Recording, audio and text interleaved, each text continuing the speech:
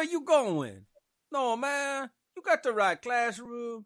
Come on in, take a seat beside me, my friend. Hey, look, here come T.A. Charlie. Let's see what he got to say. Can you believe it's the 1st of November and we're celebrating show 300? You're watching The Road to Concord with Professor Joe Bakanovic. Confetti everywhere. Homeroom is on Rumble. Just go to Rumble and search the channels for The Road to Concord. It's one word. When you find it, you go ahead and you click follow. It might mean you got to set up an account, but it's fast, it's easy, it's free. I did it. You can do it. For those technologically challenged members of the class, you can also catch us on Facebook, Twitch, and Twitter, and even on YouTube today. And you can catch the podcast after the show. It's uploaded to Podbean, iHeartRadio, and Spotify, and eventually to BitChute. Just look for The Road to Concord. You can go to the blog page. That's theroadtoconcord.com. That's where you find your show notes, study notes, and handouts for the class. Finally, you can email the professor at joe@theroadtoconcord.com. He's a little slow, but he'll eventually get around to you like saying that entirely too much. I do. If you find our classes helpful, please click the thumbs up, like, subscribe, and share it with those you think could benefit from it. Just warn them, Joe is an acquired taste. Hey, we all know T.A. Charlie isn't all there. Now, just stay seated and give it a chance. You'll soon realize we not might be the smartest, but we each independently form opinions based on reason and logic. We're free thinkers. Let's see what The Road to Concord with Professor Joe Bakanovic has on the lesson plan for today. We gotta be free thinkers. Nobody's gonna pay us to think around here. Makes me wonder why everybody's here today. It's most important subject, and they line up the silly ones, and well, sometimes almost went the wrong direction. Morning, folks. It is our 300th show. Not like that's a huge milestone, but I didn't think I'd ever get this far to begin with. So, what can I say? Worship Wednesday. This is the third show in our Bible 101 series. I guess I need to get serious now. Real quick, show programming note. Told y'all yesterday that have not been feeling excuse me. I haven't been feeling Founders Friday and Logic Friday, Fallacy Friday. I haven't been feeling that all that much lately. Where I've been inclined to go more and more towards Scripture. And I know since we're doing the Bible 101 series here on Wednesdays, I can't feed the more advanced members of the class that are looking for deeper scriptural things. I might do that on Fridays for a while. I don't know if it'll start this Friday or next Friday. We might just cut up class this Friday. I don't know. You'll tune in and find out. Could be one or the other. Won't be both. But what I'm thinking about is taking some of the subjects from the Bible 101 and diving deeper into them on Fridays, at least for a while. I can still tie it to what's going on in the world today. Trust me, I'm good at that. Today, what we're going to be talking about is how to rightly interpret and understand your Bible. This is basically Bible Study 101. I mean, just the simplest. Bible Study 1. Now, I have put another rather lengthy section together for you on your show notes. You go to The Road to Concord, you look for today, November 1st. What you're going to find is roughly a bunch of links and some videos in the rough order of what we're going to address in the class today. You're going to find a lot of work in here from Dr. Michael Heiser, and I'll explain why in a minute. But this is also David Pawson. He's from England. He's very good and very helpful. This is a cultural context of the biblical world introduction. That's a YouTube video I found for you. And there's a couple of books and some other things in here. And we will go through all of this as I go through the show today. I'll be hitting on all of this for you. So bear with me because I'm going to be bouncing back and forth between screens a lot today. What I want to do first before I start off. Normally, I'll tell you there's no reason to listen to this crazy idiot on a lot of reasons and, a lot of things, a lot of subjects. And I'm like, I don't know why you're listening to me. I don't understand it. This is one subject where I'm going to get a little arrogant, a little cocky. And I'm going to tell you there are a lot of people out there who will put forth their opinion, how to study the Bible, what it means, how to interpret it. I wish most of them would sit down and shut up, because when I watch them and I listen to them, I realize all they're doing is confusing people because they themselves are confused. Now, I don't mean to be ugly to them. I don't. Honestly, I don't. It does get my dander up here with this subject a little bit, because there's a lot of garbage out there. People are coming to folks are seeking, then they come to these people and they're looking for help and advice. And what they run into is just more babble. And by that, biblical means, I mean confusion. The scriptures flat out tell you few should seek to be teachers. Few, because you're held to a higher standard and you will be punished harder. It doesn't necessarily mean you're going to be condemned, but you're going to get some more lashes.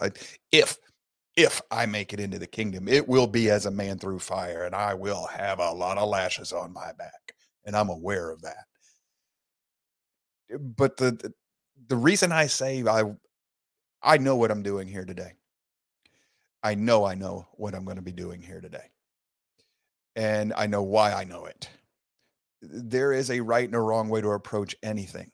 And your Bible is no different. You know, when you're studying, your Bible is no different.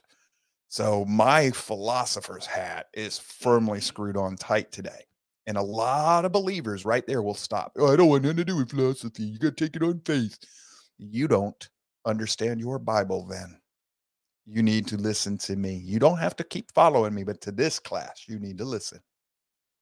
Because your Bible is a philosophy book. Your Bible is a theological philosophy book, a spiritual philosophy book, by definition. And if you're going to study it, you have to study it as a spiritual philosopher. There's actually a word for them, theologians. So if you're getting into the Greek, you're going to find out it is all connected to philosophy. And there's a right and a wrong way to do this. And for those of you who don't know this, I've got my little letters on the wall. I got my little piece of paper says I have been classically trained as a philosopher, but more than that, I'm a practicing philosopher. So today, as we go through some of this stuff, this is one of the few times where I will claim I've got expertise in the subject we're discussing. And I wish a lot more people would take the time to build it before. I have no doubt they mean well. I don't doubt their zeal and love of God. But man, I wish they'd learn what they're doing before they start. Case in point, the Bible is true because the Bible says the Bible is true. If you don't believe everything in the Bible, you'll be tortured for eternity because the Bible says so. Circular logic is outdated. Good gosh, let me count the fallacies in that. This is a scoffer's post. People who think that the Bible relies only on its own assertions to the Bible can be tested. This right here, this meme, I used it on purpose. This is blasphemy from a biblical perspective. From the perspective of the individual who created it, thinking they were making a cute little point. You think, well, you're pointing out a fallacy in the Bible. You know, it's true because it says it's true. Fallacy of authority. You know, appeal to authority. You committed a fallacy when you did this. So you're not as smart as, you know, I know that the author of this meme is never going to see this, but whoever did this meme isn't not as cute as they think they are, not as intelligent as they think they are, because this is a fallacy in and of itself. And it comes from people who will not take the Bible on the Bible's terms. Now, why is this a problem for believers? Because the majority of your pastors are doing that too. They commit the same fallacies. They are not taking scripture on scriptural terms, and they've been through college, you know, seminary school to learn how to do this. If you're a pastor and you're upset with me, watch the whole show before you start screaming at me. We used to have a pastor watch this show. He quit. He and his wife quit watching. Because I have no problem pointing a finger at those who purport, you know, they assert themselves as teachers of the flock. Well, guess what? You've got a teacher of the flock here in Joe Bakanovic, and he is going to start with you first, just like he starts with himself first. So if you're going to be a teacher, I'll be very gracious, a lot of grace for the sheep. If you're a self-appointed teacher, you're going to find me vicious when I see that you're teaching wrong.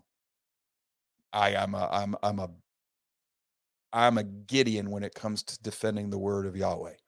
Even when I'm knowingly breaking it, I will point the finger at myself and say, you're a sinner, Joe.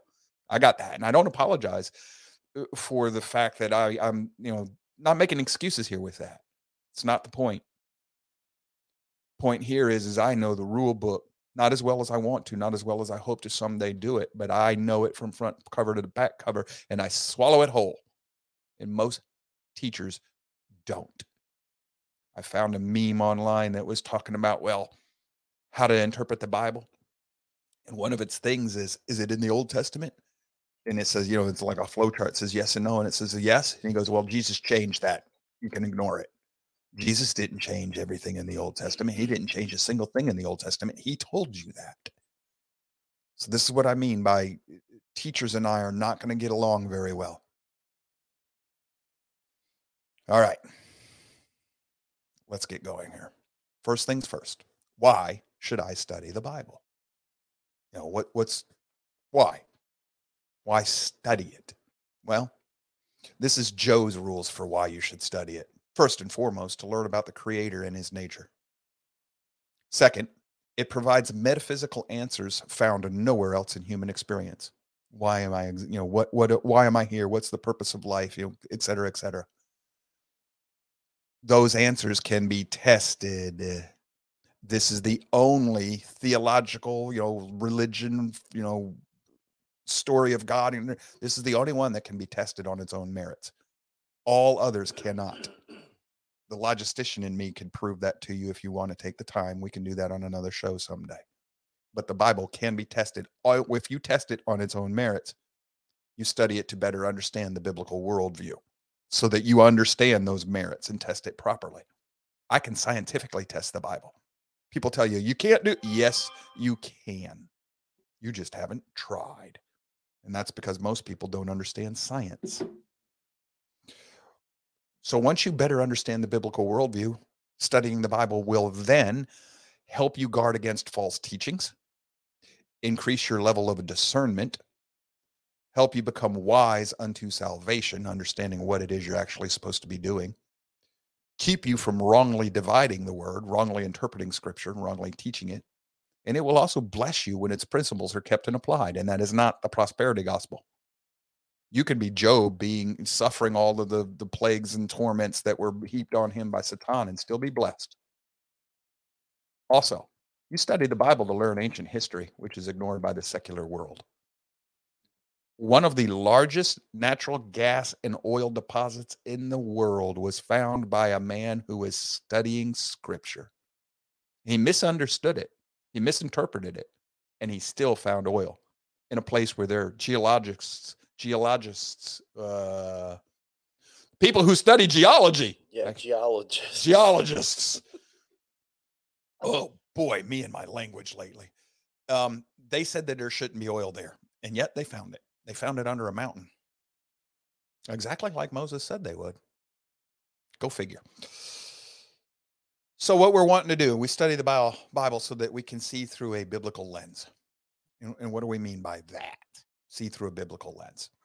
We want to see the world, know it, understand it through a biblical worldview. How does, the Bible see and teach the world? And that way, we can conclude that God has when we do that, we will conclude God has a Hebrew mindset. It's a biblical way of thinking. And as we grasp the concept of learning to think like God, like Yahweh, our life will begin to prosper and move forward as we align with his kingdom purposes. I grabbed these memes from different places. They're not perfect for what I'm doing. I don't have time to make my own, although I think I'm going to have to start trying to learn to do that. That's one of the things that's going to eat up the time in the prep for these shows. But what I wanted to point out, I grabbed these things because they suit the purpose. They're more of anything else. There's something for you to look at, and they're just bulletin points to tell me what I wanted to talk to you about. We study the scripture to understand the nature and thinking of the Creator.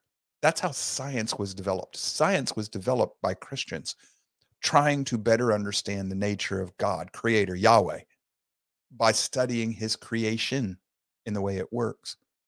and they find that it works according to laws, just like everything in the Bible says it does.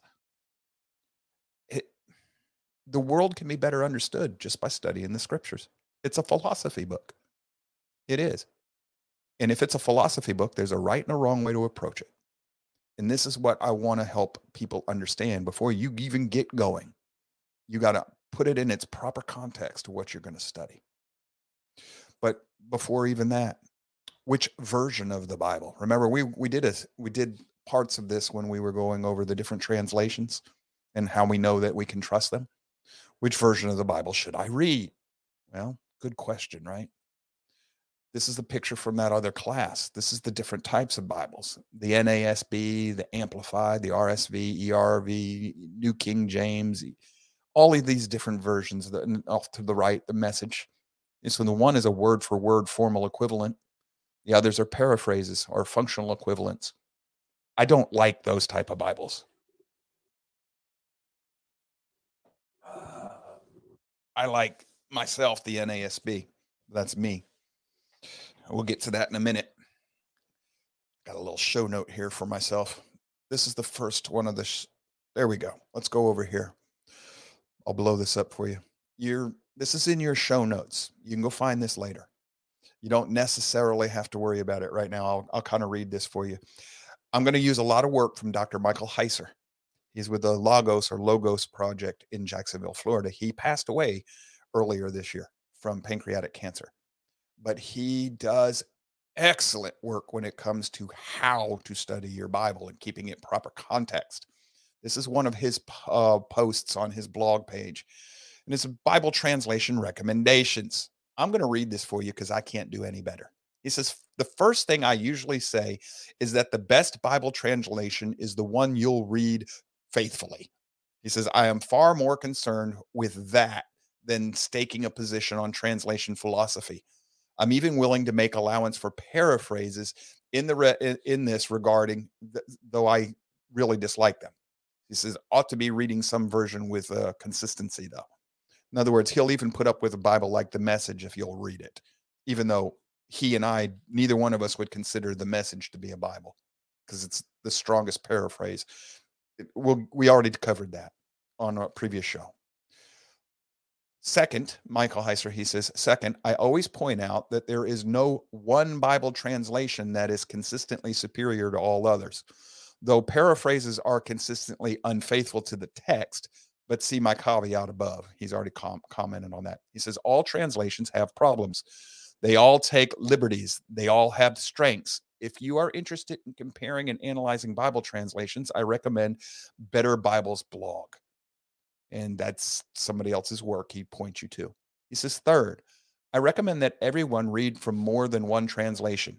It's a good idea to become acquainted with the basic differences in approaches to the translation in the Bible. I speak here of dynamic equivalence and formal equivalence. He puts those in quotation marks, usually referred to as literal translation. I prefer formal equivalence, but I recommend reading from at least one translation that follows each approach. The above link contains listings of how these versions stack up. At least the writer of the article does, and he's got it to the approaches he linked you. And fourth, he says you should pick a translation that is textually up to date. For example, he goes, I want a Bible that adopts readings in its running text from the Dead Sea Scrolls where they are demonstrably superior to the Masoretic texts. My test case for this is Deuteronomy 32:8, Deuteronomy 32:43. The former should read Sons of God.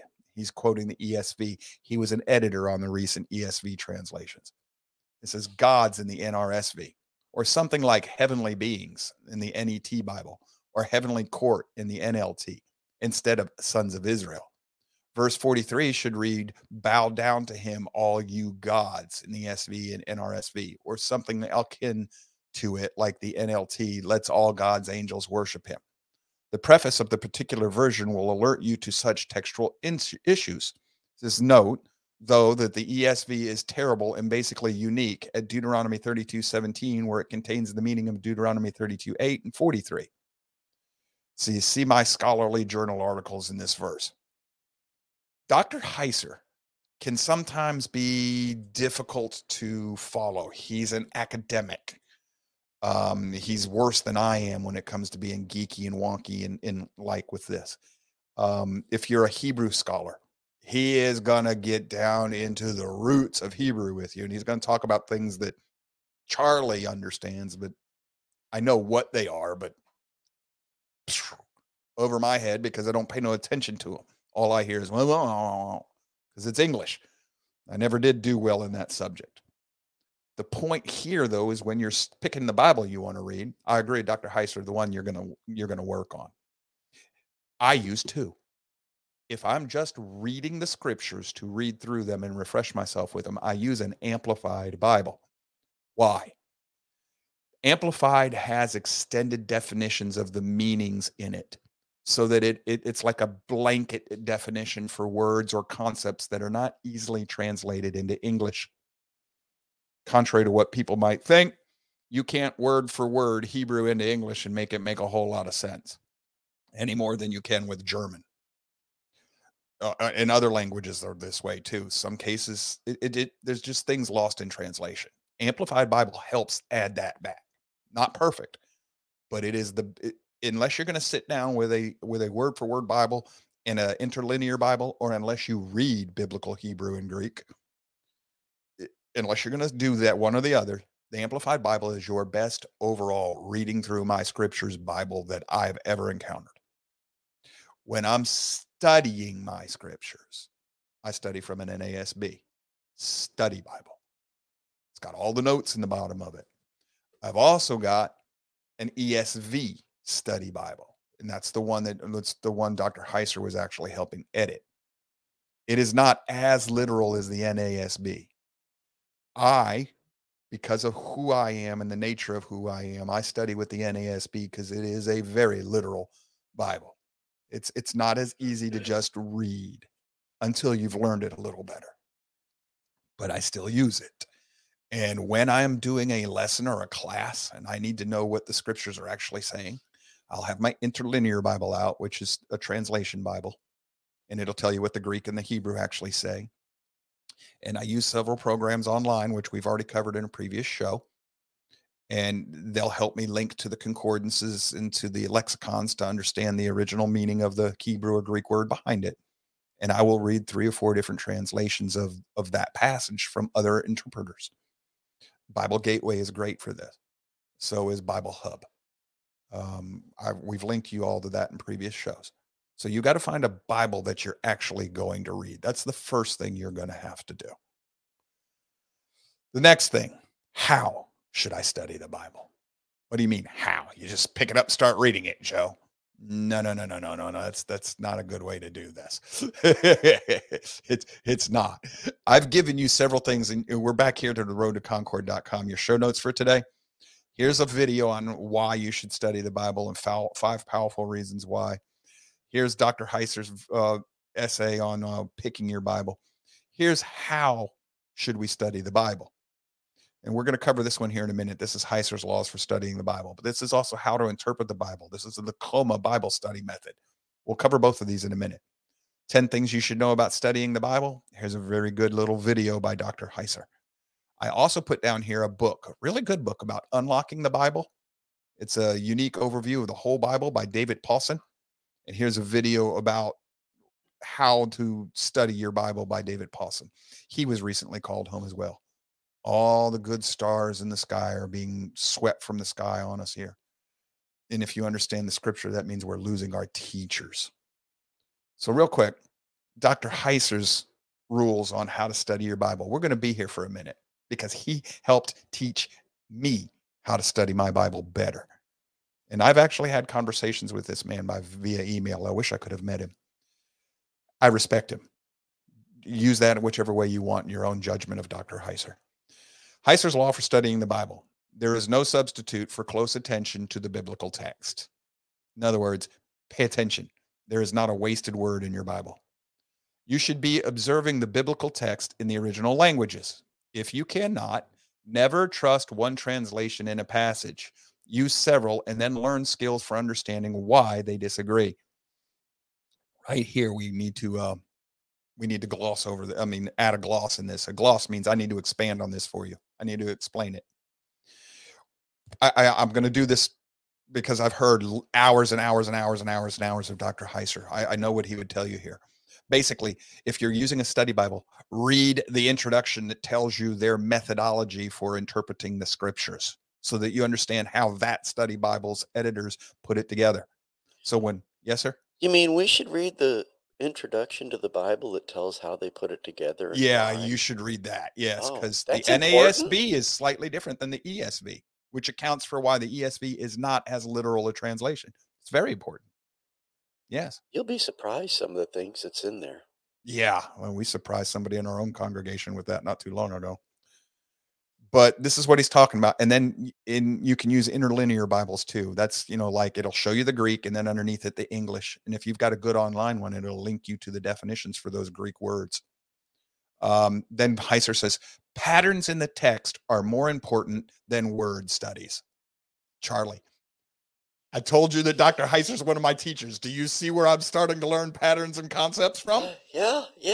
And it was beneficial that I'm naturally, inclined to find them to begin with anyhow. Yeah. Okay. That's important. And the patterns are important. Heiser says the New Testament's use of the Old Testament is the key to understanding how prophecy works. Well, wait a minute. If the New Testament changed everything, yeah. It says the Bible must be interpreted in context, and that context isn't your own or that of your theological tradition. In other words, your denomination. It is the context that produced it, the ancient Near East Mediterranean worldview. Put another way, if you're letting your theological traditions filter the Bible to you, you aren't doing Bible study or exegesis. Exegesis is interpretation of the scriptures. The Bible is a divine human book. Treat it as such.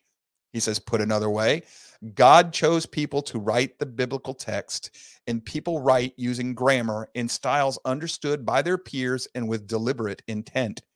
And so the Bible did not just drop from heaven. Study it as though some person actually wrote it, not like the result of a paranormal event. He says, if it's weird, it is important. In other words, it's there for a reason. It's not random. Don't hire someone to stock the grocery shelves who can't read the labels, or don't put your meds in the daily pill tray unless you can read the instructions. Put another way, systematic theology isn't helpful and can be misleading if its parts are not derived from the exegesis of the original text. Biblical theology is done from the ground up, not the top down. And so, see number 2 on this list, go back up. This is what I mean by most teachers should be sitting down and learning from more learned teachers, because they do this and then they teach the sheep this way. And notice what Heiser just says. It can be misleading. It often is. You have to start from the ground up. That's what our series here is all about, Bible 101.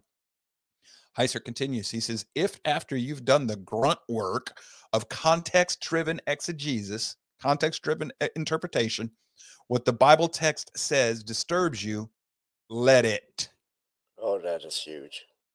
If it bugs you, live with it. Don't start massaging the text so that you feel better about it. Then he says, build a network of exegetical insights that you can keep drawing upon. The connections are the result of supernatural mind guiding the very human writers. The only way to think that mind's thoughts are to find the network, one node at a time. What does he mean by network, Joe? In other words, like when you're studying Paul, the more I study Paul, the more I learn how Paul thinks. And the more I understand how Paul's using scripture. So the next letter I read on Paul, or the next time I reread Galatians, it speaks to me differently. And the more I study the whole Bible, the more I see the divine author's hand in every one of the human authors that wrote the scriptures for him. And they all start thinking alike. And you will start to slowly come into that biblical culture. There is no shortcut here. This is time work. If it is not valuable enough to take your time in work, then your faith is very weak. If that hurts, take it up with the person in your mirror. Truth is truth. I'm really, this is why I'm an acquired taste. I have no problem telling you fire's hot, water's wet. It's not meant to be personal, and it's not meant to be an attack. If I tell you that you are not going to get close to God without a study of his word, that's fire's hot and water's wet, folks. Well, the Holy Spirit, no, he didn't. The Holy Spirit didn't do that for you by magic. No, he didn't. No, he did not. Oh, how do you know that, Joe? I've studied the rule book. Tells me he doesn't work that way. Not even with the apostles. Well, the Holy Spirit taught Paul. No, he spent 3 years in the desert with Yeshua, with Jesus. Paul's words, not mine. That wasn't just divine. Here it is. Doesn't work that way. Now, there's another article in your, and this one here is, I've got it out slightly out of place. It's a little bit of a bridge. This article here is how to interpret the Bible, the Coma Bible Study Method. And it doesn't mean like you're in a coma. This is an acronym. I'm going to skip some of it. Link is in your show, your show notes. It says context, genre. What kind of writing is this? Old Testament or New Testament, poetry, narrative, prophecy, a letter, etc., etc. History. What do you know about the author and the audience and the situation that prompted the writing of the book? See the introduction to the book, online Bible dictionaries like Blue Letterbible.org, etc., etc. If you've got a study Bible, like mine, my NASB, Zondervan NASB study Bible, it's got an introduction to every chapter in the Bible, and it tells me who's writing and why, when. And it even outlines it for me. It does an outline for that book of the Bible. It helps me study it. Text. What has happened so far? What's the main point of the passage immediately before and after this one? And there are any logical or thematic connections to the passage that you're now reading. This is what Charlie will tell you. You have to read the Bible with 20/20 vision. 20 lines before and 20 lines after the line passage you're studying. With Paul, you better read the whole letter before you go study what you're doing, because he's got a nasty habit of starting something and then coming back to it at the very end of the letter, and everything in between was a parenthetical. Paul's tough, folks. Observation. What's the tone or emotion of the passage? Is it encouraging? Is it warning? Is it rebuking? Etc., etc. This is the O. The first was C. Context, observation, meaning, application. Coma. So, second part of observation. What seems to be the main point of the passage you're reading? Are there any major subsections or breaks in the text? Look at paragraph divisions, key conjunctions like but or therefore, etc. What are the themes of each section? What words or ideas seem to be repeated? Let's take a break here for just a moment. This is why you have to pay attention to the methodology of your interpretation. There were no quotation, no punctuation marks in Hebrew and Greek, in the Koine Greek, your biblical Greek. So a lot of times it is up to the interpreter to decide where the period went or the comma. Y'all do realize how quickly I can change the meaning of a sentence by where I put a comma. Let's eat Bob. No comma. Let's eat, comma, Bob. I just changed the whole meaning of that sentence from cannibalism to Bob and I are going to lunch with a comma. Depending on how your Bible translators interpret the scriptures, you can have problems like that in the translation. And keep in mind also that there were no chapters or verses. Yes, and many no paragraphs.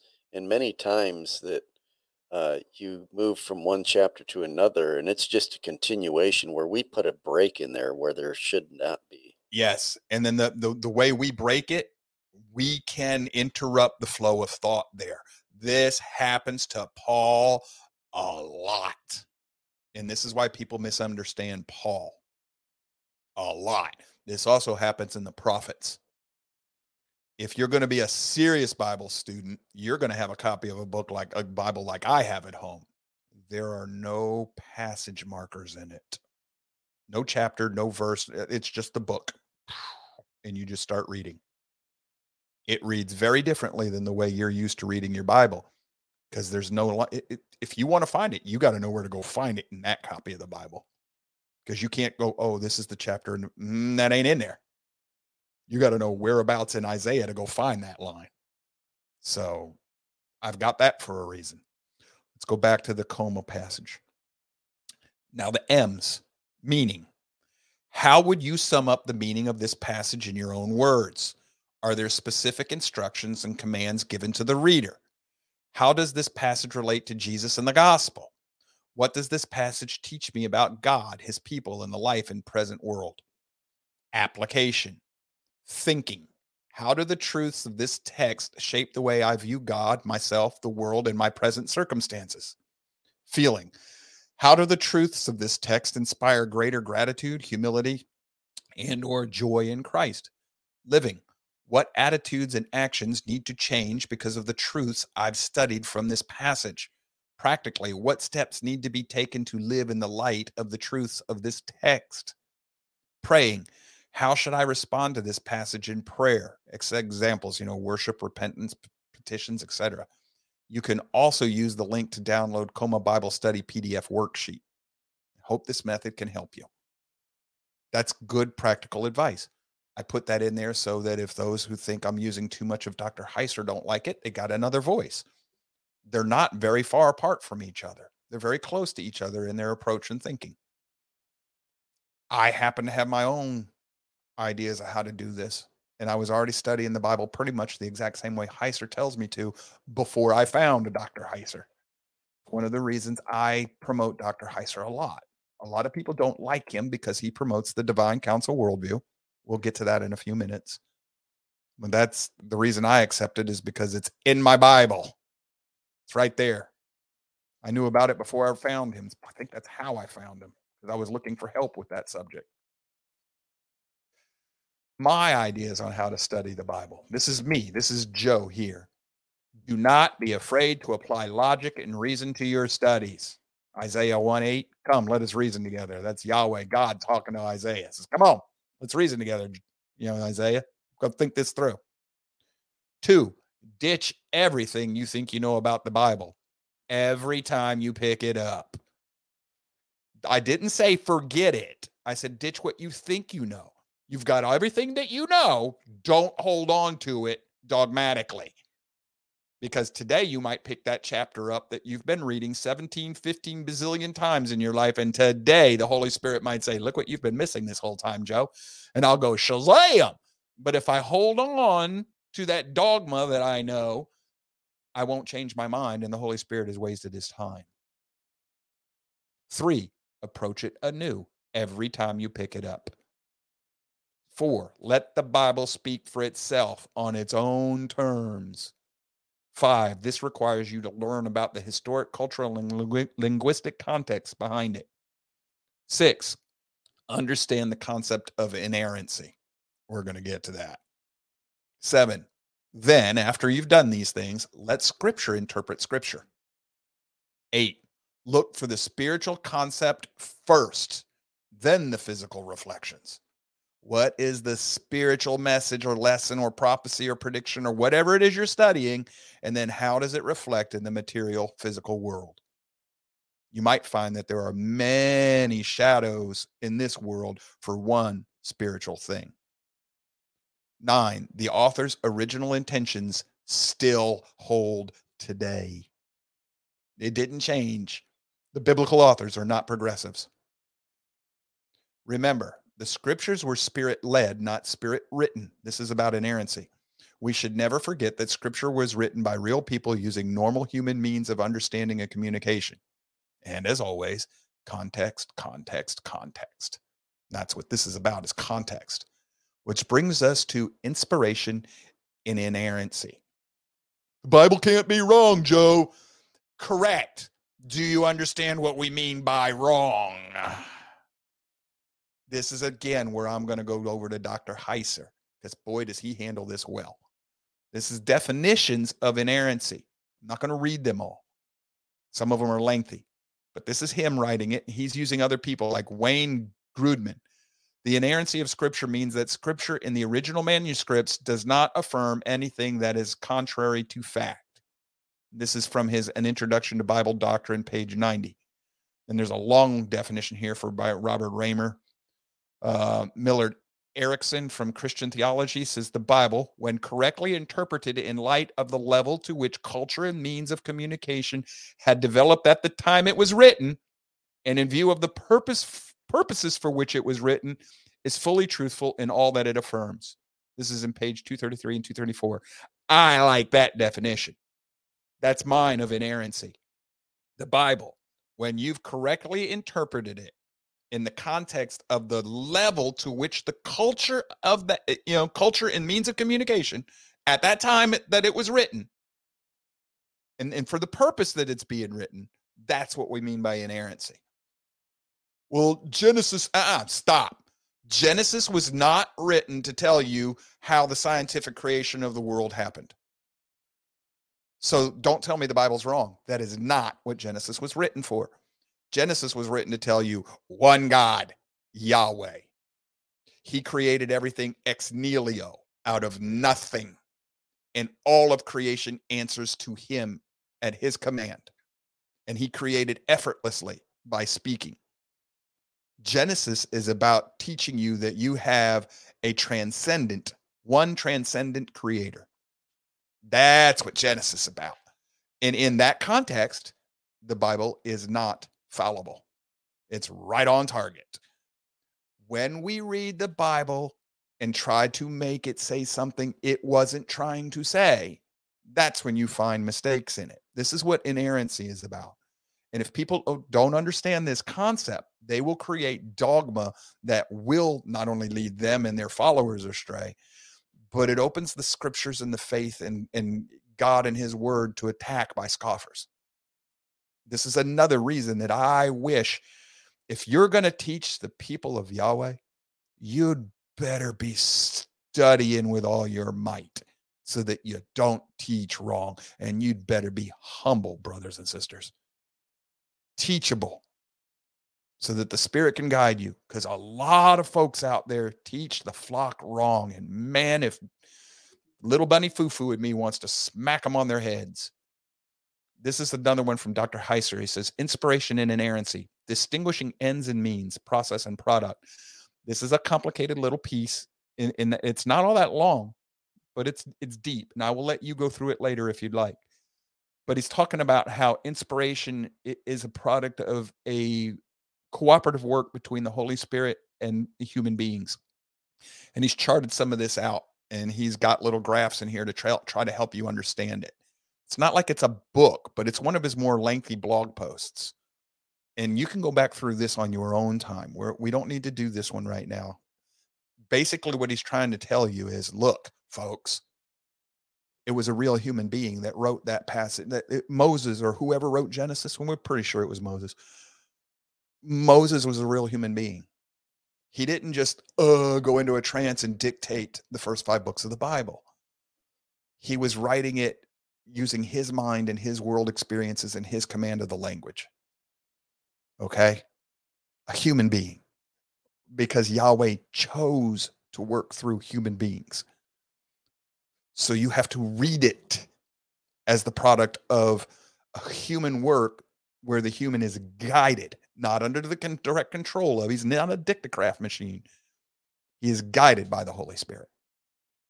So this will help. This is what inerrancy will help you get in your mind. This is the proper understanding of your Bible.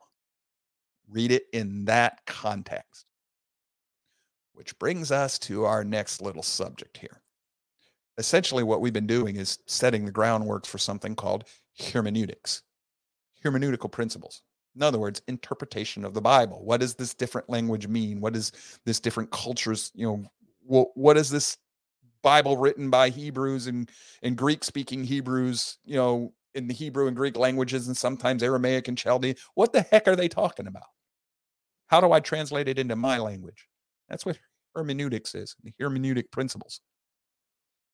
I've got a slideshow for you in your homework. You can go through it. It's only 23 slides. It says, a hermeneutics, the science of interpretation. We are all theologians. People cringe at the word theology. They think that theology is for the seminary trained and not for your average Joe. Some here might even think this.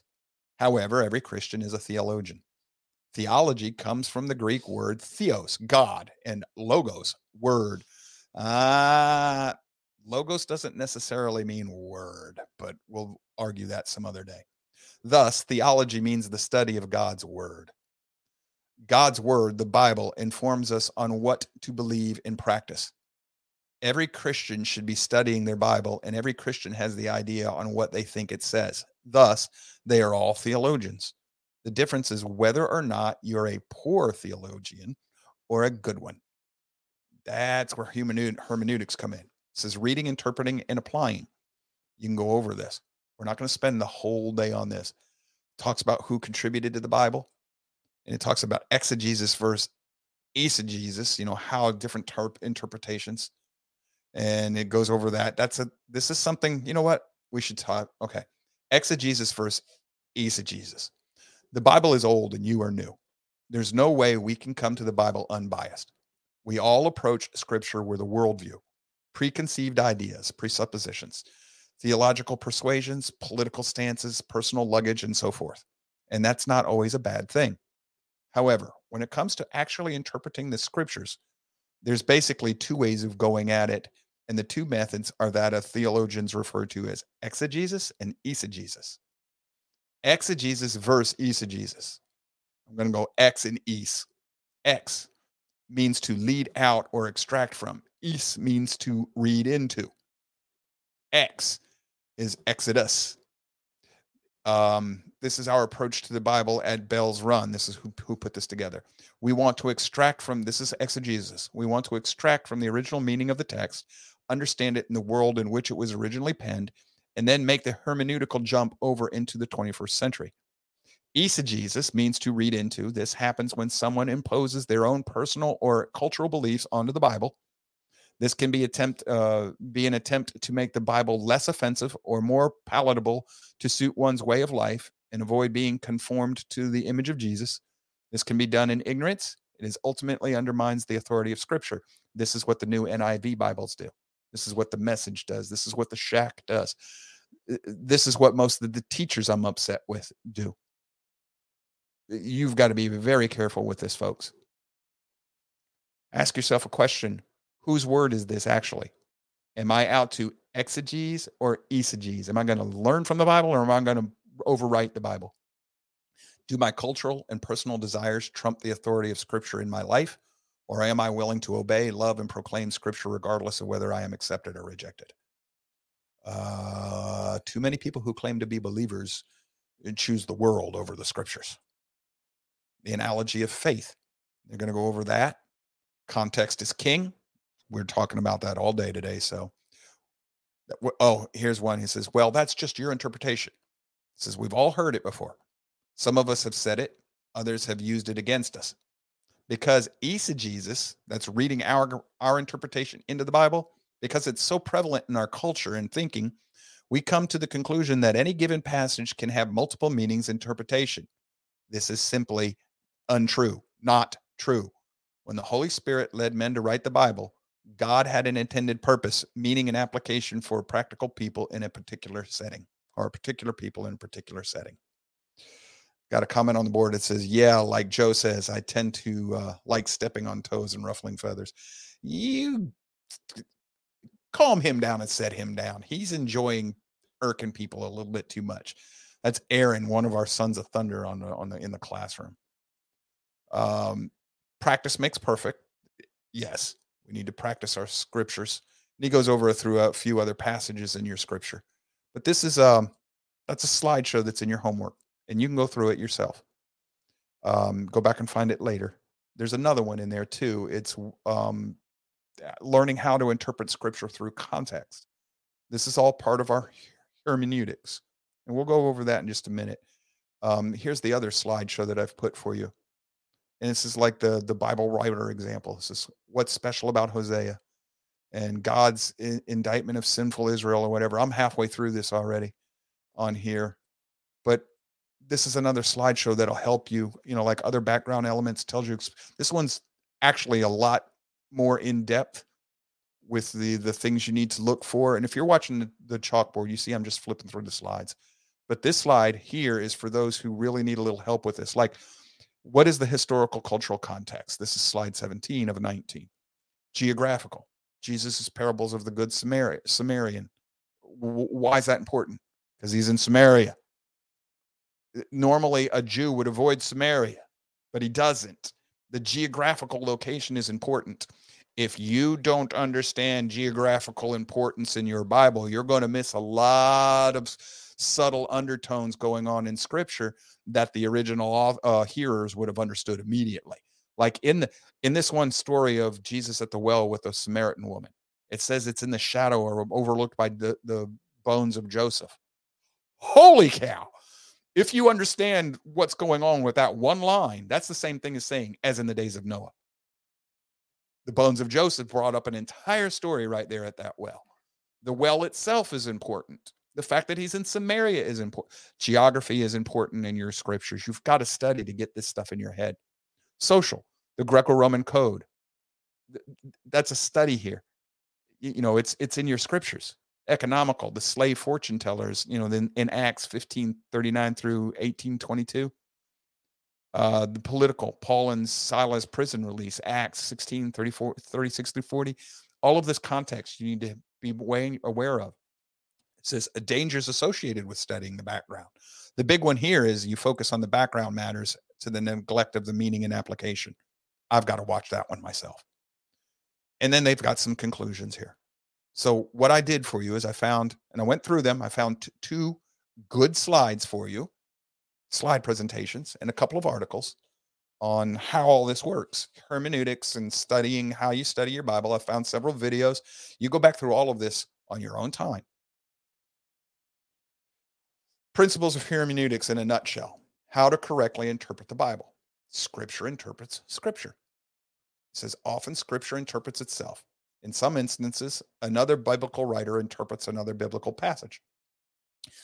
Perfect example, the one I like to use all the time when this comes up. Peter's vision declares all food clean. Not what Peter said the vision was about. Peter tells you the vision is that Gentiles are not unclean. He said it was not about food. He said it was about the Gentiles. Yeah, but Jesus declared food clean, all food are easy to eat anyhow. Back when he said it's not what goes into the mouth, but what no, he didn't. That's a scribal in some of your Bibles. It says, and thus Jesus declares all foods, clean. No, he didn't. That's a scribal note. That's not in the oldest documents. How do we know? Peter, in his vision, when Jesus tells him, kill and eat. Never, Lord. Nothing unclean has ever entered my mouth. This is years after the ascension. If Jesus had declared all foods clean, don't you think Peter would have known that? So why is he saying that something that's been declared clean, why is he calling it unclean still? Remember what I told you about using logic? The logic of that passage in Peter tells you that the biblical clean and unclean laws were never changed. Do with it what you will.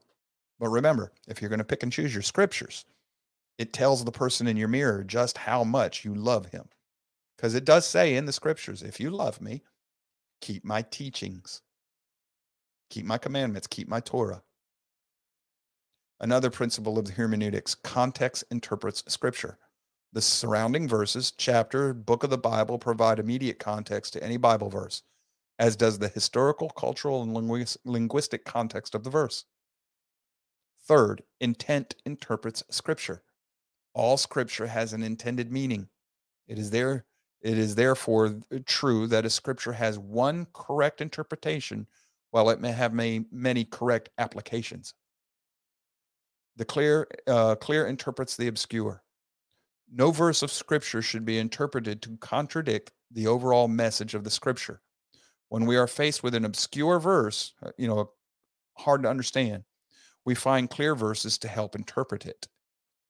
This is especially true when you're dealing with the prophets. All right, we're going to take a pause right here. When we come back, it's going to be the Bible in its context. Let me sum us up for a little bit before we go to our break. I'm going to give you a 6-minute break, let you take a breather, catch your breath, do whatever. When we come back, we're going to be talking about the biblical context, Greek versus Hebrew thinking, the language, and the things that are written. Everything today, it's a deep, thick subject. This is an outline for other courses. just about everything I've been hitting on today, we could do a 1 to 2 hour show on each individual, every one of them. This is why I'm thinking about adding Fridays an extra class so I can hit on the most important ones. But the big takeaway here is if you love God and his son, the Messiah, you need to study his word. And that needs to change you, and you need by applying it in your life. If you don't, the scoffers say that God sends everybody to hell for eternal torture or whatever. They're being ugly about it. They're mocking. They're scoffing. But God never sends a single person to hell. We all choose it. He offered us a choice. You choose my way or you choose your way. Here's the rewards and the penalties. Choose. It says, choose this day which you will follow. As for me and my house, we follow Yahweh.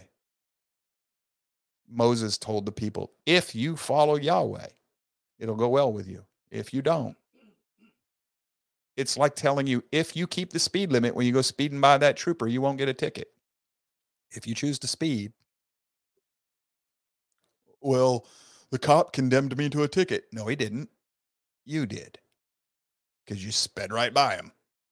So wave the flag in front of the bull. Now you're going to blame the cop.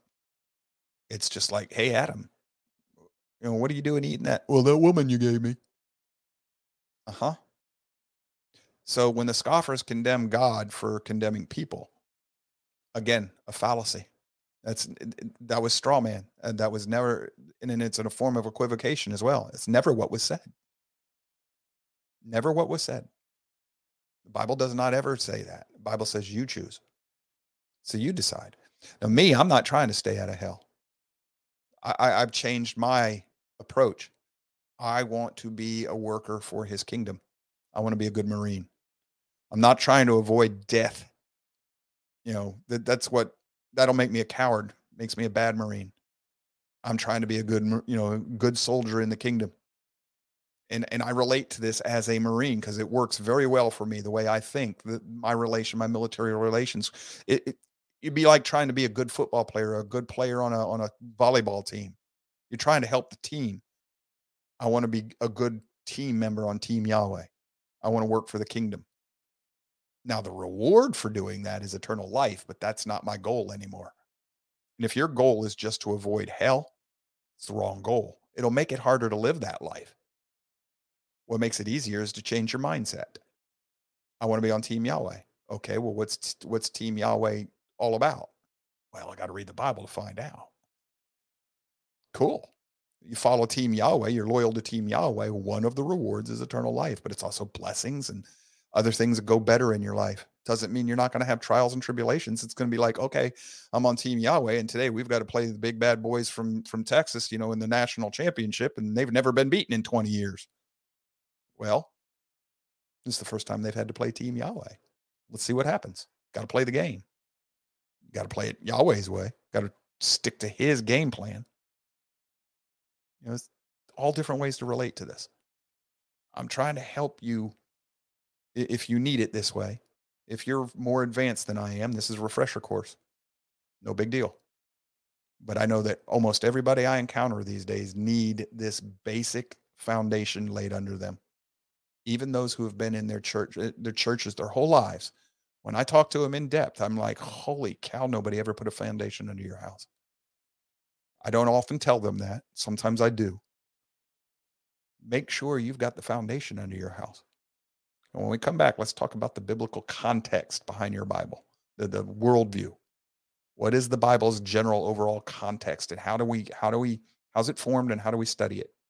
And what tools do we have available to us to help us? We'll get to that. We'll see you in 6 minutes.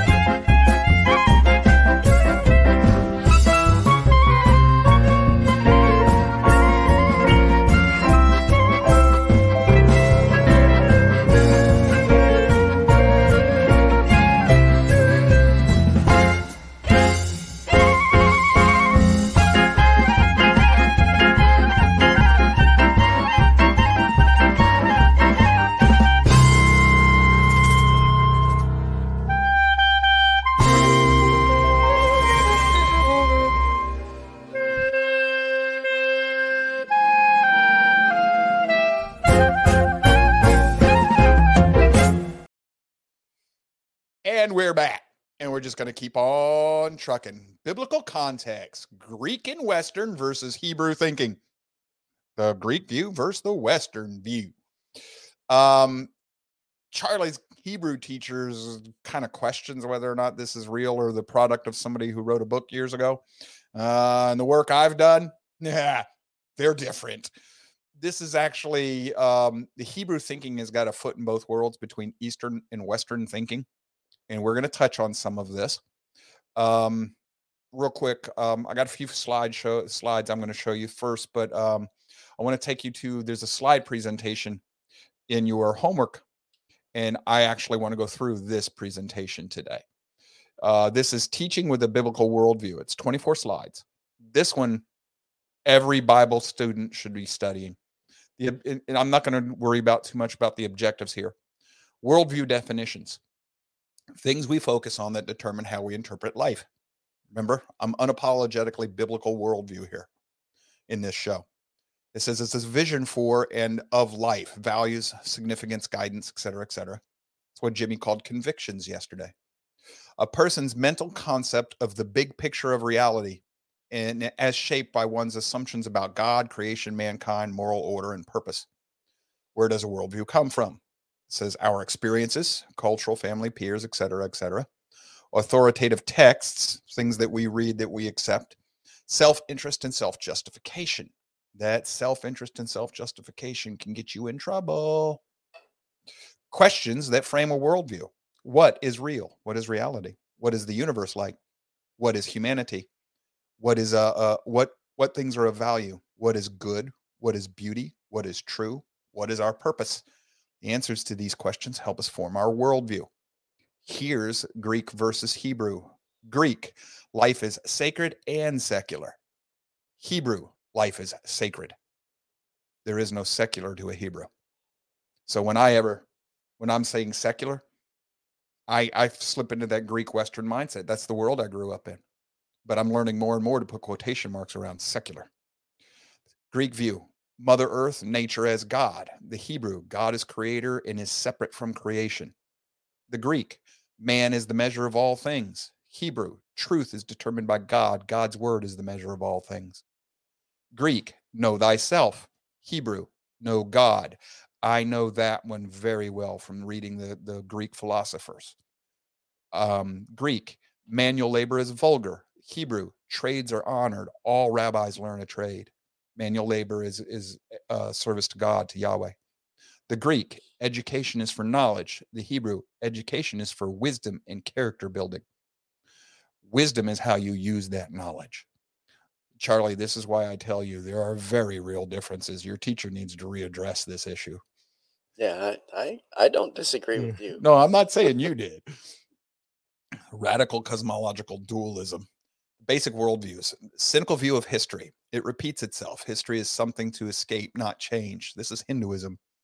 Linear, non-progressive world will always be the same. Linear, progressive, secular. The world is evolving and improving by natural selection and human effort. That's progressivism right there. Well, the slide also says linear, progressive, biblical. God is working in history to restore his original purposes. This is a different view of progressivism. This is actual progressive, not a perversion of the word. This means this is the biblical world view of time. Time is moving in a constant beat toward a goal, toward a purpose. And in the linear, progressive, secular view, that's the progressive as in Woodrow freaking Wilson. This is that the world evolves and man can perfect himself. Basic worldviews relating to God. How do they relate to God and purpose? Atheism. No God. Everything is random chance. Life has no meaning. That is an irrational worldview, folks. And if you're an atheist, I can prove it to you 9, 10, 20 times to Sunday. If you'll conform to logic. Most atheists don't. Monotheism. One God. God equals the creator and sovereign. Man has free will. God rewards those that seek him. Pantheism. God is in all man and creation is evolving into higher levels of being. That's also paganism. World religions and worldviews. Atheism. Evolution. And they believe in evolution and humanism. That's their worldview. Monotheism. Islam, Judaism, and Christianity. In this case, Islam is a perversion of the Bible. of scriptural teachings. Pantheism, that's Hinduism, Buddhism, New Age, paganism, etc., etc. The heart of a Christian worldview. Creation, Genesis 1 and 2, the foundations of the biblical worldview, the world as God intended. It is a theological explanation, not a physical. The fall, Genesis 3 through Revelations 20, the fall of man is real, serious consequences of sin. Redemption, Genesis 30 through Revelation 20, the world is transformed by redemption. What God has done is doing in what he is doing to make things right again. Then there's reconciliation, Revelation 21 through 22. We are awaiting this. God will bring and restore all things. Biblical versus non-biblical worldview. The creation equals order, purpose, image of God, value of life. Non-biblical, evolution equals random chance, survival of the fittest. The Bible, the fall. That's God's image in man is marred. He needs a redeemer. The non-biblical worldview, man is basically good and can earn eternity by acts of goodness, or he can perfect himself. Redemption from the Bible's perspective, God's revelation of himself in Christ and scriptures. From the non-biblical view, there are many sources of truth. Truth is evolving. From the Bible's perspective, reconciliation is coming from God. From the worldview, mankind is better and better and better, perfecting himself, man as God. This is influences of biblical worldview on Western society. Representative government, appeals courts, protection of property, education, wealth can be created and earned, care for the poor, king is under the law, all are equal, requirement of a witness and evidence in court, laws of warfare, public health, and respect for the poor. All of that came from the biblical worldview. Christian worldview versus modern and postmodern. From the Christian, truth is revelation. Modern, it's reason. The postmodern says there's no truth. The biggest sin, Christians say it's independence from God. The modernist says it's ignorance. The postmodernist says it's intolerance. Ethics, for the Christian, it's moral authority. For the modernist, it's individual choice. For the postmodernist, it's general acceptance. OMG, can you see all three of those in our world today? And it usually is generational. This thing here, Christian, that's boomers and Gen X. That modernist, that's your millennials and your Gen Zs. Your postmodernists, that's the current generations now. Biblical worldview resources. Creation, Genesis 1 through 2. Creation, this is just resources for you to go do the studying here. And this is a bibliography. So basically, that's what we wanted to do with this one. I wanted to go through that for you because it's important that we understand what we're talking about. I also throw a few slides together to help talking points here. The geography of thought. Western thinking, Greek. We think in terms of categories. Eastern thinking. Now, this isn't biblical worldview per se. This is to the east of that. Think China, Asian. Context is everything. The Bible is it's Middle Eastern, right? That's right on. There's a reason that Jerusalem's where it's at. It's in the middle of both types of thinking. Remember when I said geography can help us understand?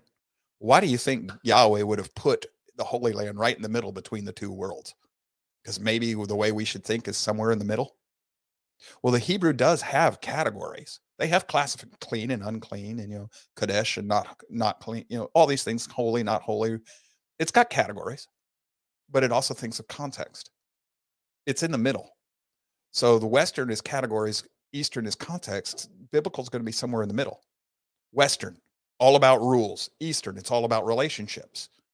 Well, if you think, the Eastern, that's the Bible. Relationships. Relationships are important in the Bible, but so's the Torah. Okay, see, again, the biblical worldview is in the middle. That's why I chose this slide. This slide has nothing to do with, this comes from a slideshow that's got nothing to do with the Bible.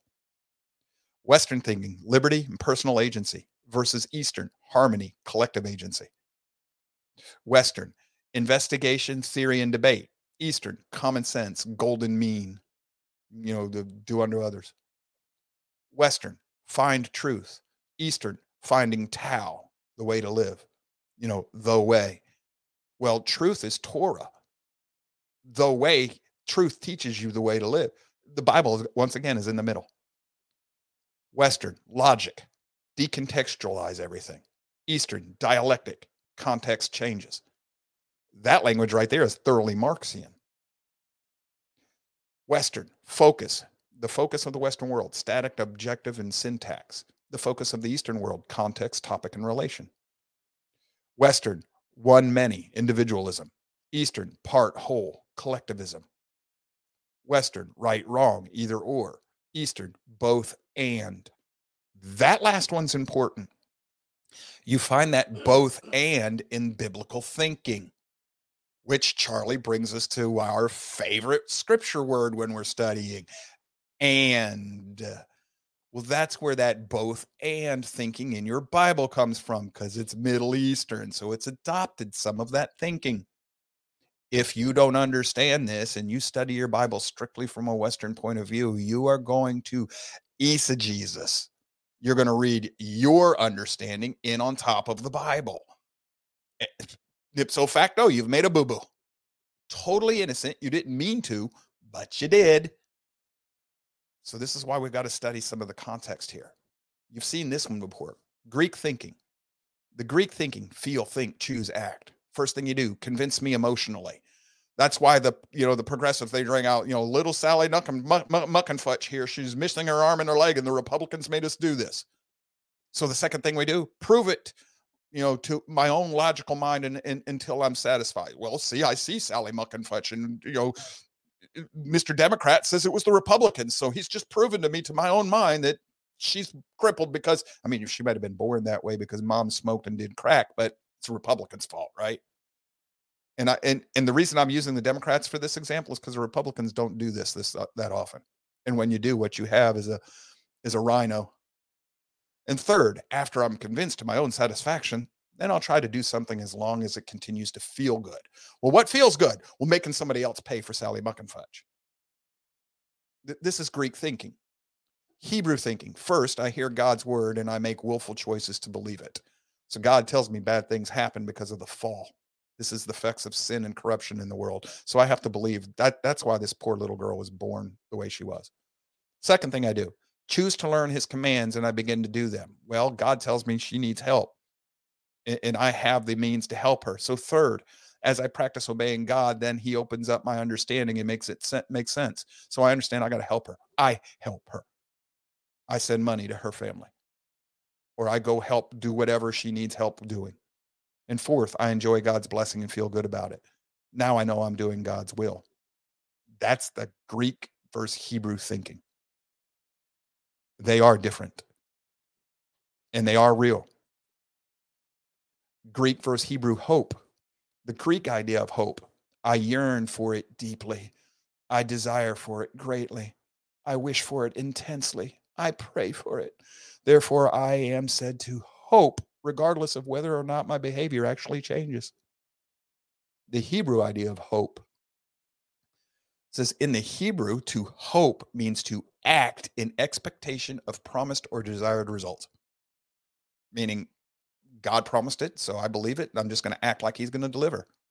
For the Hebrew, it's impossible to hope without obeying what Yahweh has said, because you are acting in expectation of receiving what he promised and preparing accordingly.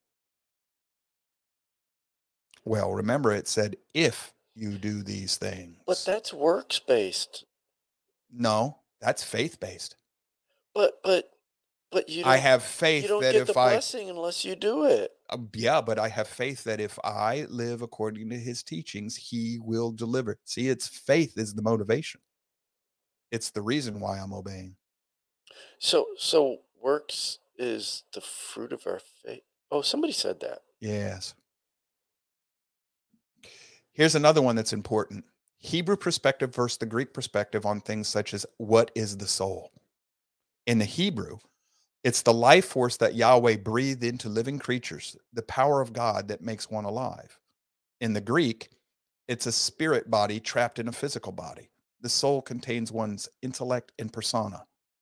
Charlie, you're going to find out your Mormonist faith with very Greek in thinking, very Gnostic. The origin of souls. To the Hebrew, Yahweh is the source of life. He possesses life and gives it to whom he wishes. To the Greek, Souls are immortal and eternal. Souls pre-exist the body. Yeah, Charlie's over there chuckling. I knew he was going to get this. The property of a soul. To the Hebrew, souls are living people subject to death due to the penalty of sin. To the Greek, souls are immortal spirits. They cannot die or be destroyed. What happens at death? To the Hebrew, when we die, we cease to be living souls. To the Greek, when we die, our souls separate from our bodies. Where do souls go? To the Hebrew, Sheol, the grave. In Sheol, all consciousness activity ceases. To the Greek, Hades, a netherworld of the dead. Spirits continue to live and retain full consciousness. What is the future of mankind? To the Hebrew, the dead will be resurrected to stand judgment before Yahweh. God will judge mankind according to what he has done. Ooh, works. The righteous will be redeemed from death and receive eternal life. The wicked will return to Sheol as a second death. They will never again be resurrected. Who are the righteous? Those who obey. Greek perspective. Disembodied souls live in Hades. Bad people are tormented and punished for what they did in life. Good people receive a favorable afterlife. Very different, huh? Charlie, you want to help explain this one?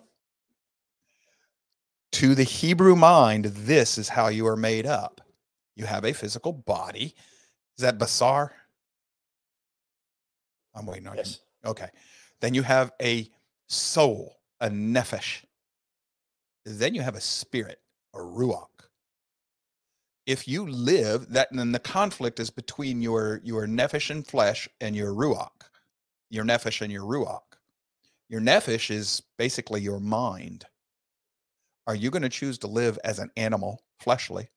Are you going to choose to live spiritually, as born from above? You got to be born again. You're born flesh. But if you want to live in the spirit, you got to choose that. That's what it means to be reborn. Now, to the Hebrew mindset, that's all in one. And interestingly enough, Charlie, is that triune? Yes, it is. And it's all one, right? Yes, it is. And the Hebrew does not believe that there's separate entities that can, you lose one, you've lost the whole. Yes, true. Gee, you think that might help us with our other study? Yes. Sorry, folks. I didn't mean to do that to you, but Charlie and I got something else we've been going on in the background that we've been studying. And that picture just dawned on me. That's an answer to some of the questions we've had. See, you got to keep studying because Yahweh's spirit will put things in front of you that'll help you. Now we're going to be looking at the ancient worldview of the Hebrew. They tend to look at the world this way. This is not entirely, this is how the Hebrew sees it, but the Greek sees it similarly, just a little different. Sheol for the Hebrew is just the ground. Sheol for the Greek, for the Western, paganist, that's where you go to live after you're dead. This is a little bit easier view to understand. All the pillars of the earth. That's the mountains that hold up the flat earth in the primordial abyss, the oceans, the chaos ocean. But that is also a reference to all the things that make the world work. And then you have the firmament, which is the bronze dome over the firmament of the sky. And then you got the bronze dome over it, and the moon and the stars are actually in the dome. You got waters above, and you got floodgates for making the rain and all this stuff. This is kind of how now people will say, well, see, Joe, the Bible's wrong. No. Remember what we did with inerrant. In as much as it's used according to what the people at the time understood. This worldview is not so much about the physical property, the scientific explanation of the world as we see it today. That worldview is about function. What? Yeah, that worldview right there is about function, not description. That worldview right there is more action-oriented. What does it do? The columns of the earth hold up the earth where everybody lives. The ocean, that's where the chaos is. Sheol, that's where the dead go. the dome above us keeps the water above us from drowning us out. There are floodgates so that we can have rain. The firmament of the sky gives us the sun, the air we need to breathe. The moon and the stars are for light at night and times and seasons. The sun gives us life. That's all function. To the extent that this is the worldview of the Hebrew mindset, this works perfectly with scripture and with the Hebrew language. Ooh, language. Yeah, we're going to get to all of that. I have another slideshow. I wanted to not slideshow. Well, let me just show you this real quick. When I was showing you the Hebrew worldview, there's the slide from right here's your homework assignment. This is the roadtoconcord.com. This blinking thing here if you can see your screen, that's the slideshow I did. This right here, cultural context of the biblical worldview. That's an intro to what seems to be a very good YouTube presentation. This is not Dr. Heiser. This video is only 2.5, 3 minutes long. Pretty much says the exact same thing we're saying here. If the rest of it is as good as the intro, which I have not had a chance to look at, I just put this video up there. But if they continue on as good as this, oh, this is going to be a good video series for people who are looking for more on this subject. This book right here is Dr. Heiser, The Unseen Realm. Outside of your Bible, this is probably the most important book you can read. Outside of your Bible. Charlie, would you think maybe that's a good, am I estimating the value of this book properly, in your opinion? Yeah, this will stick you back in the mindset of an ancient Hebrew. Yes, without the understanding of this kind of thing, you do not understand your Bible. Yes. What this book will do is pretty much, hey, spirit world's real, Hammerknocker. Get yourself back into that. You've been too Greekized. You think, oh yeah, the spirit's world, but to you, it's just an intellectual point of view. Heiser will tell you that to the Hebrew, they're very, very real as the sun, as real as the earth underneath your feet. And he will show it to you in your Bible. And he'll help you recapture part of the worldview that we've lost. Now, if you really want to do this, right there, that's the Unseen Realm documentary. It's about an hour and a half, 2 hours long. There's lots of video and lots of lecturing by Dr. Heiser on this worldview.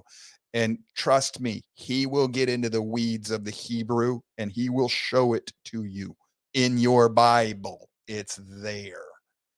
So this is a good thing to help you recapture the Hebrew mindset that a lot of us have lost. Does the Bible say the earth is flat? The Bible suggests it several different ways. It doesn't say the earth is flat necessarily, because it also says that Yahweh hung the earth on nothing.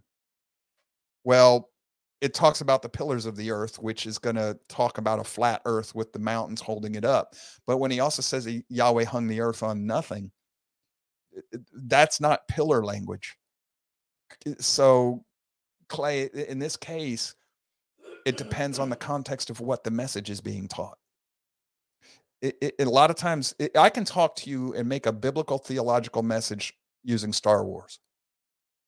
And we all know the story of Star Wars. I'm not affirming Star Wars. It's a fictional story. We all know that. But I can make a true biblical, I can teach a sermon using nothing but Star Wars, and I will be true to the Bible using Star Wars. So if the Bible uses that idea that the earth is flat and held up by pillars to teach a theological message, that's what inerrancy means. It means the purpose of the scripture is true. Not whether or not the physical world is that way. But the scriptures also tell you that the world was hung on nothing. That's more space language, cosmology thinking. So I have no idea. Yes, Clay, it says it has 4 corners, but that's north, south, east, and west. That's what it means by the 4 corners. It's the idiom. We're going to get to that in a minute. It's a figure of speech, and we've got to be careful with that. And we will get to those in just a minute. Figures of speech can get us in trouble. Something else when you're looking at the Hebrew mindset, you have to understand how important this is. The Hebrew feast cycle in the Gospel of John. This is important because the whole Hebrew world is going to revolve around these feasts religiously, but it also revolves around them in other ways. And that's because the ancient Hebrew culture, I've got several really good pages linked for you in your homework. But this one here is kind of like an overview of the more detailed ones. And it says the ancient Hebrews often lived as nomads in the wilderness, much like the Bedouins of Near and Middle East today. And I've met the Bedouins. Holy cow, they look just like that picture right there with their tents and camels. They have not changed, Jack. And they just pick up and move whenever they need to. That it was a time warp. Here I am in a modern combat tank sitting next to a guy with camels in a Bedouin tent. I mean, it was a culture clash. They're used to it. They don't think nothing of it. They just look at us like we're aliens. But to me, whoo. So their lifestyle revolved around their herd and their flocks, which required constant movement in search of green pastures. Many people mentioned in the Bible lived this nomadic lifestyle, including Abraham, Isaac, Jacob, Moses, and David. Here we will look at the various aspects of the ancient culture. It says, as the Hebrew language is closely related to this lifestyle, we will also show the connections between their words and culture, often missed because of a lack of cultural understanding. So let me just bump this out of here for now, and I'm going to ask Charlie to chime in here for a minute real quick. This time we're going to put him in the show because I want to discuss something that he's our Hebrew scholar, and he tells you this all the time. Lots of wordplay in the Hebrew language, isn't there, Charlie? All over the place. And it's lost in translation to English, isn't it? A lot of it. Most times, yes. Most times. Things like when we're talking about Adam, there's wordplay there, isn't there? Oh, yeah. Several different ways. Different levels, because Adam or Adam, it's the man, but it also means earth, doesn't it? Yes. And it'll carry with it the connotation of red earth, red clay. Yes. So like a color. So all of this, Charlie, is there anything you want to add? Just how the language shapes their culture and thinking that you can think of right off the top of your head? Because I know I'm catching you cold here. Well, but yeah. I mean, you've got to understand how they put things together, because their language is not linear like our language is. You will see, and we've talked about this in some of our other shows where we've talked about the chiasms and bifids and things like that. Parallelism. These things are used all the time, everywhere throughout the scriptures. And if you're not cognizant of that, you can get off the rails and not understanding something, because a lot of times they'll be talking about something and then they'll repeat it again a different way. And you might think, oh, well, they changed the subject, but no, it's the same thing, just rephrased in another way. And a lot of things also that we have to keep in mind is a lot of times the scriptures were written in these ways so that people could memorize them more easily. That's why the repetition in the Hebrew rhyme, the Hebrew equivalent of rhyming, and with different things like Psalms 119, each of the stanzas begins with a different Hebrew letter, and different techniques like that are used, because back then a lot of people did not even know how to read, but they could learn and memorize these things, from the oral traditions and stuff like that. Mm-hmm. So a lot of this stuff is, and the scriptures also have a lot of what's that? There's a term for it when you like spell out a word, and then each verse starts with that letter of the word or whatever. Oh yeah. That's very common. Yeah, and then like certain passages in Genesis, certain sections and the names of the people spell out the gospel. Oh yeah. The kingdom. All those this stuff, the language is very dense, and it's nested. And by nested, I mean it's like a Russian nesting doll. There's one thing inside another, inside another, inside another, and they're all connected. And that's the reason I think. And this is a sophistication. I think that's the reason why there's so much wordplay too, because the wordplay also helps you to remember, because, oh yeah, that word's used here because it reflects back on this. And, it's very integrated at so many different levels. But at the same time, it's simple and easy. Oh, it is. Yes. Yes. So he's how long you been studying this now? 4 years? Yeah, over 4 years. Over 4 years. He's still learning to read it. Yeah, I'm still like a first grader. I mean, and he takes classes, folks. This is hard. So it's not like he's just kind of trying to study it. He reads it better than he gives credit for. But takes credit for it, but he does. I have a drill sergeant for a teacher. I call her that too on occasion. All right, thanks, Charlie. I'm going to get back to where, for instance, folks, I've got one of the pages I want to show you that I have to help you with this. This is from the Ancient Hebrew Research Center. Excellent web page. Excellent. But it's going to talk about the culture of the Hebrew language and how language shapes culture. This is part of what's going on at the Tower of Babel. And it's going to just goes over how the language works, the fact that interpreting the Bible through the Hebrew culture is important, but also about how the language is very agricultural because of their culture, because they're nomadic and agricultural as well. They do grow crops and things. So a lot of what your Bible is going to use is figures of speech that are connected to these things. So back to our slideshow here, the Hebrew language. Something else that I wanted to point out. Hebrew is verb oriented, which means it's action focused.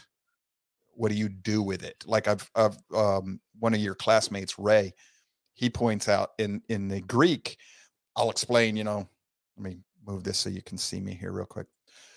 Say, what is this? Well, it's a pencil. We'll explain it. Well, it's 8 inches long and it's yellow, and this one's made out of plastic and metal, and it's got graphite. And a Hebrew would go, well, what is this? And he says, I write with it. And this is very rudimentary and it's simplified, but that's how a Hebrew would, I write with it. Well, explain it. Well, I write with it. So anything I write with can become a pencil to them, a stick in the dirt. Okay. It's picture oriented in a lot of ways, type of thinking, kind of trying to explain this, but that's how the Hebrew language works. Well, how your language works affects how you act and how you think and how you relate to the world. Your language has a lot to do with that. That's why Yahweh confused the language at Babel so that they couldn't cooperate as easy. They all think differently. It's kind of like you see this all the time. Okay, in the America, left versus right, liberal versus conservative, progressive versus conservative. We think differently. We use the same, and we're using the same language, and we think differently, and we can't communicate. Now, what happens if you're using the same? One guy's got one language and one's got another. So these create problems. And it's also going to create problems here. The Greek language, it's got its own unique ways of doing things. Greek is noun oriented. So it's subject focused, which is going to create trouble when you translate from Hebrew into Greek, or from Hebrew into Greek and then into English, et cetera, et cetera. Now, this is part of what I told Clay Toller on the board we were going to get to here in a little bit. Study of figurative language in the Bible. I've got a series of memes I'm going to show you, just pictures. And each one of these is a class in and of itself. And we need to do some of this in the future. But for now, when you're studying your Bible, we've mentioned all of this stuff, and I'm expecting you to connect some of the dots for yourself. And I apologize, that's a mistake sometimes. But I'm hypersensitive of always talking down to people. I don't want to be perceived that way, because it's one of the biggest criticisms I've always heard in my life is I talk down to people. In my mind, I'm not talking down to anybody. In my mind, you're keeping up with me because you're just as, just as much as I do. I've always just treated people like you're your own version of me. When people do that, we all do that. We all just assume everybody else is alike. And we know better, but we don't. Familiarity breeds contempt, right? So I don't want to ever be accused of talking down to anybody. So I don't always connect dots when I should. My fault. I apologize for that. I shouldn't be doing it, because it does cause trouble when I'm supposed to be teaching. That's my job, is to connect the dots when I'm supposed to be teaching. So let me just get real simple with this one. Hebrew in the Bible. We froze. Hold on, guys. Hey, we're back. We got internet issues again. We've got internet issues. I got the best that we can afford around here. I don't understand it. Anyhow, Hebrew idioms in the Bible. These are figures of speech. These are, and at the end of your show notes, I have a page up that'll help you with this. Let me show you real quick. Let's blow this up a bit. You're going to find this in your Bible all over the place. These are just different types of figures of speech and what they mean. It says face is fallen. It means he's sad. Found grace in your eyes. Accepted. Oh, there's that grace, Charlie. A seed means descendants. Possesses the gates. Captures the cities. Said in his heart. Thought to himself. The way of women. That's menstruation. Lift up your head. Restore to honor. Loins. That's descendants again. Flowing with milk and honey. Fertile. Mighty hand. That's a force. Open the womb. Be born. Sweet water. Water fit to drink. His anger burned. He was very angry. Long of anger. Slow to get angry. He's patient. Her sickness. This is talking again about menstruation. Soul. A person. House of bondage. Land of slavery, which in the prophetic language is Egypt. Heart lifted up. He's proud. Closed hand means you're selfish. Heart melted. You lose courage. Beginning of his strength. His firstborn. Squat outside means to defecate. And they're giving you all examples of where you're going to find this stuff. The scripture even has some rather vulgar language in there too. If you're looking for it, you'll find, excuse the phrase, but it's in the Bible. He who pisseth against the wall means a man. So they're no different than we are. They've got all these figures of speech in your Bible. You've got to go learn them. Because if you read a figure of speech literally, you're going to get in trouble. Okay. I could say like, she's cool. Okay. So what does that mean? I guess she's dead because she's cool. Right. So I'm going to read the Bible and I'm going to say, we're all going to go hang out with, so-and-so because she's cool. Well, look, these people, they hung out with dead folks. It's a rough explanation, folks, but this is how you get into trouble reading something like that. It's not, it's an idiom. It's a figure of speech. It means, she's fun to be around. So we're all going to go hang out with somebody who's fun to be around. Doesn't mean she's dead or that she's got low body temperature. We all know these things. Like in this, when I was growing up, the bomb was, like you're somebody big, you're the bomb, you're a cool person to be around, fun to be around. You're exciting. You might get yourself a strike on YouTube for that today. Yes, exactly. Slang language, right, Clay Taylor? Yes. Tolar, excuse me. But in the Middle East, if I say you're the bomb, now I've started an argument. I said, no, I'm not the bomb today. You're the bomb today. Yeah, et cetera, et cetera. So we've got to learn these things. They're in the Bible. We've got to learn them. Parallelism in Scripture. Parallelism comes in many different forms in Scripture. I could say two different lines and they mean the same thing. I could say two different lines that are opposites of each other. Parallelism could be one line right after another. Parallelism could be a sentence of lines. It could be, I could say it here and 5 lines later or 4 lines later, you see it again. And a lot of times we have broken up the scriptures when we're translating them into these lines. Now, the people who translated it, it might be one sentence in the original, but we've translated it into 2 to make it parallel, because that shows you that the interpreter has recognized that's parallelism.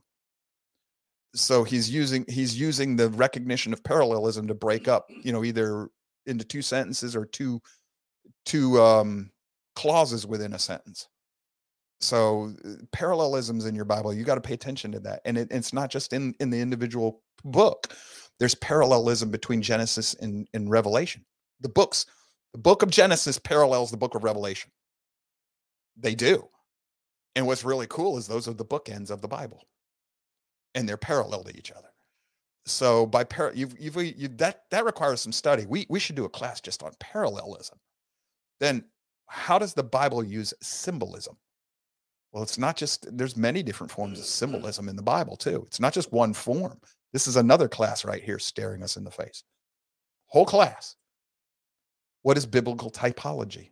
That's a form of symbolism, typology.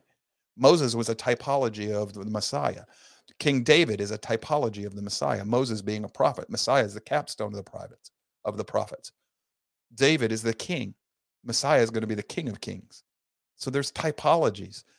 Joshua is a typology. The Exodus is a typology. It's all symbolic. So you've got to learn to look for this in the scriptures a lot. It's that right there is in the scriptures a lot. But so is allegory, symbolism in the Bible.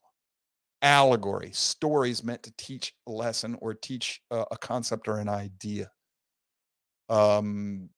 the idea of, okay, Christ is the bread of life. That's a metaphor. That's in the Bible as well, biblical metaphors. What I'm trying to think of an allegory. Most of the parables are allegories.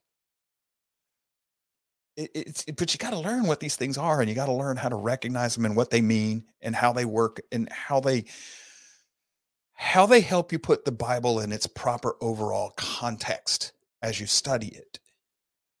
And then, like the one slide we were saying, ultimately, when you've studied it and you've learned it, how does it apply to your life today?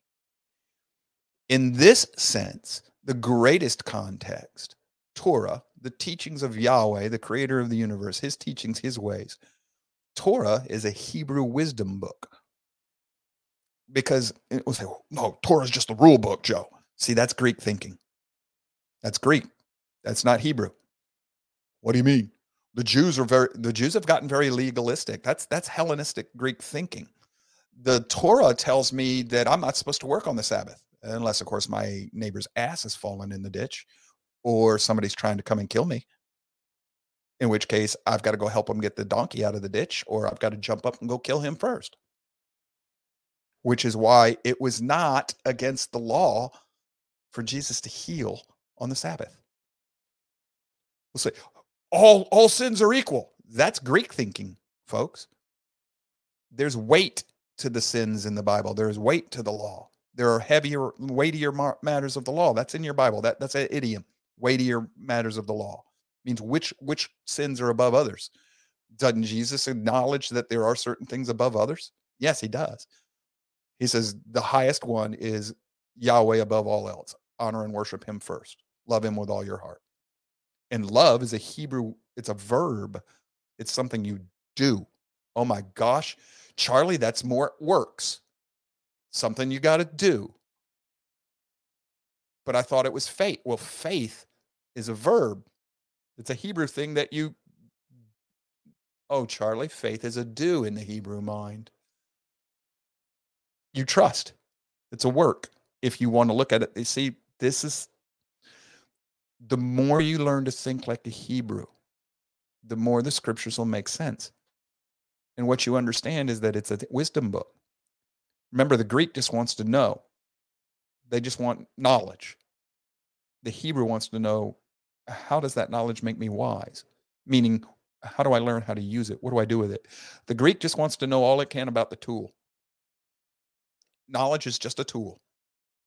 The Hebrew wants to know how to use that tool properly to please God, the Creator, Yahweh. This is the difference, and it is very real. And it's in your scriptures. And this is what we're learning to study, because this brings this book to life. There is nothing new in our world today that was not covered by this Bible. Nothing. Well, Joe, railguns, they didn't have railguns. No, they had longbows. Well, those aren't the same. They are in their world. A railgun's just an advanced piece of technology that lets me shoot things at a distance. A longbow in their culture and time was just an advanced piece of technology that let me shoot things at a distance. Concept. There is no different concepts today than there were back then. None.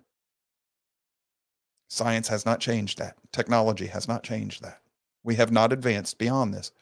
This is a wisdom book. But it's a wisdom book given to man by the Creator. Well, how do you know, Joe? That's just, no, you can test this one. Y'all have any idea how many prophecies this book contains about the Messiah? Depending on how you count them, it's well north of 386. Of the 386 known prophecies about the Messiah, 2/3 of them he had absolutely no control over. He fulfilled every one of them. This is recorded inside and outside of the Bible. By non-biblical sources have recorded a lot of this as well. Do you know what that's called? That is beyond the statistical chance of zero, therefore, by definition, how many of you have learned what that means in logic terms? When I say by definition, that's as strong as I can get. By definition, this book mathematically proved that Yeshua, Hamashiach, the Messiah, Jesus the Messiah, is exactly what this book predicted. He is exactly what and who this book predicted. That's proof, folks. That can be proven. And that's a proof. This Bible said that 3,500 years ago, said that the nation of Israel would be destroyed and then resurrected as a physical nation. The only time in the history of the world that this has happened, physical nation, same people, same culture, same language, same religion, the same nation. It's the only time that has ever happened in human history. The Bible can be tested on its terms. If you test what it says is true, you'll prove it every time. And by the way, both of those things I gave you examples, well, you can't scientifically test them. Yeah, I just did. By definition, those are scientific proofs. A mathematical proof is a scientific proof. Somebody telling me that the same nation will be destroyed and then resurrected again in future time, I can, as both an archaeologist, an anthropologist, and a sociologist, and a linguist, study whether or not that happened. And it did. I can mathematically, scientifically, I can test the Bible. You cannot do that with any other religion in the world. This is what it claims to be. Well, if this is what it claims to be, and I can test it and I can prove it, don't you think I ought to study it? Because it claims to be truth with a capital T. Maybe I should study it. And notice, it comes from a world that sits on the crossroads between Egypt and Babylon. Egypt is Greek in thinking. I don't know if you realize that or not. It's also worldly. Babylon it's in the East. It's Eastern in thinking. I know it's in the Middle East, but it's as far east as you can go without being in the East. Egypt is as far west you can go without being in the West. And Israel sits right in the middle. And Babylon is spiritual captivity. Egypt is physical captivity. All of this imagery, all of this is right here. And the Holy Land sits right in the middle between the Eastern and the Western worlds. To tell us it's all relationship and it's all in the middle. And this is how we're supposed to live our life. It's a book tells us how to live our righteous life, an orderly, lawful life that pleases the Creator. Don't you think, if we can prove that that's true, if you seek truth, don't you think you should study it and start living according to its teachings? And if you do not seek truth, don't complain if you end up in Sheol or hell or Hades or whatever. Don't complain at all because you chose it. He didn't send you there. You chose to go. He warned you repeatedly. Sent people to warn you. Made the world such that you could figure it out on your own if you tried.